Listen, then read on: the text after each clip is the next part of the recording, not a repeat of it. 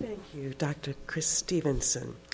And so, from Jeffrey Ruggles, we have learned about Chaco Valley topography and the slave trade.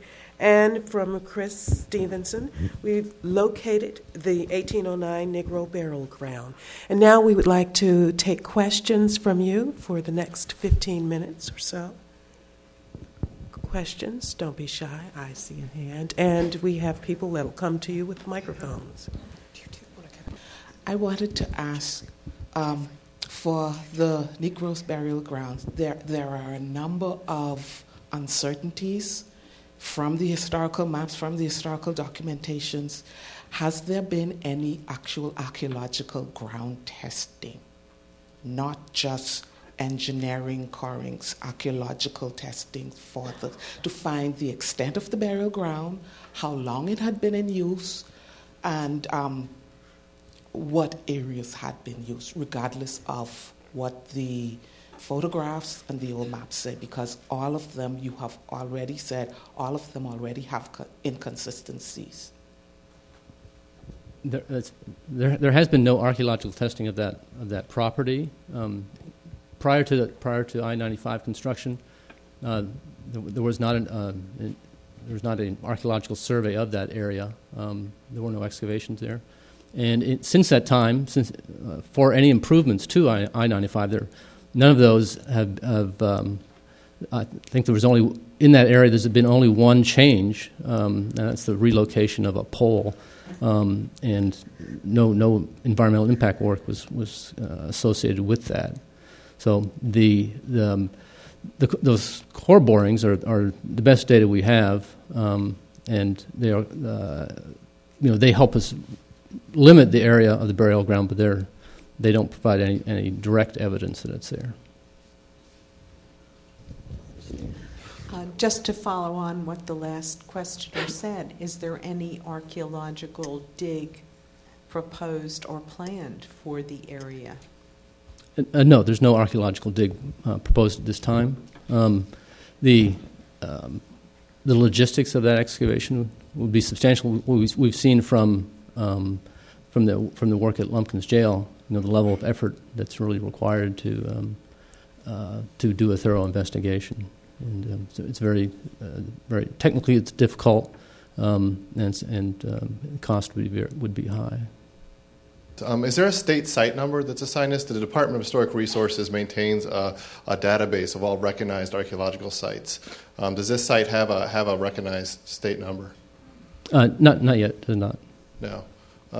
Is there? I mean, because there's no physical confirmation that there's no artifacts from it.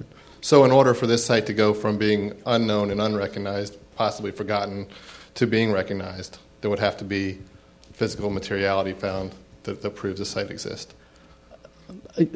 Yes, I guess that would be. There would have to be some physical record of it for it to be a registered site. But it can fall within a historic district, and those property boundaries and those boundaries would be notified.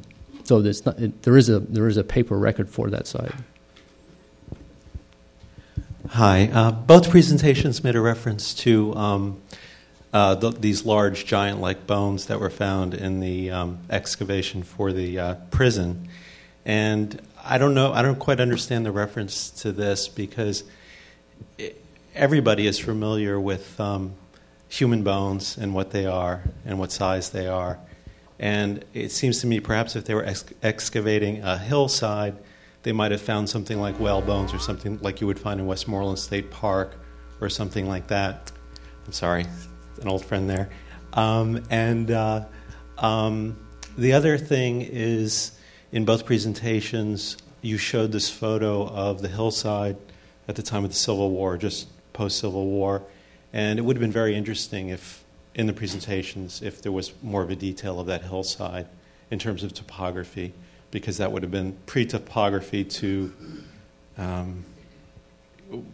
lot of what was the changes that were later on in the later part of the 19th century, 20th century. Well, we could close up. It's a little farther north of the area we were actually talking about.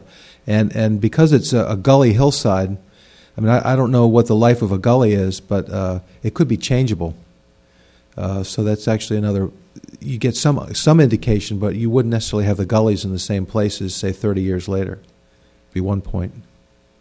Yeah, and excavating that hillside, they were in, they might have been in marl deposits, from the old seabed. They might have found whale bones. But whale bones, I mean, the vertebrae are, that big. I don't think they could be confused with, with a human vertebra, for example. And that's one of the pieces that you routinely find. You also have flipper bones. Maybe they were confused by that, but I would give them the benefit of the doubt in terms of recognizing human bones, I would think. Thank you both for your very informative presentations this morning. I had a question for Dr. Stevenson. When you were giving the approximation of how many people may be buried there, I would think I was taking notes and might have missed something, but I wondered if your approximation may have accounted for the peculiarities of slave life in terms of diet and treatment and other things. Might that number actually be a little higher than the 4,000?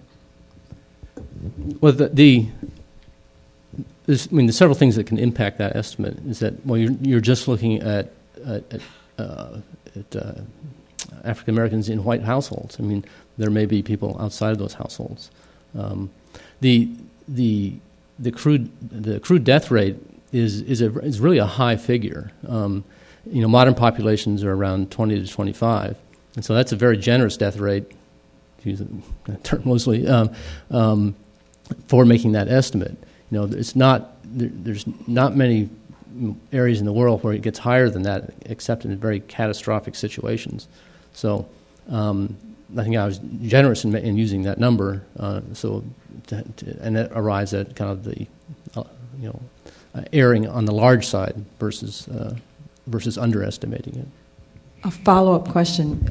So of that approximately 2 acres that you feel pretty certain of the size, is there any that's not covered under? I mean, is there any that is available for an archaeological dig at this time that's not already built on or under 95?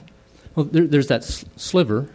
Remember the underpass. That kind of defines one edge, and then you have the berm, the embankment of the I-95. Then you have the kind of a little slope of fill. So there's that 50-foot.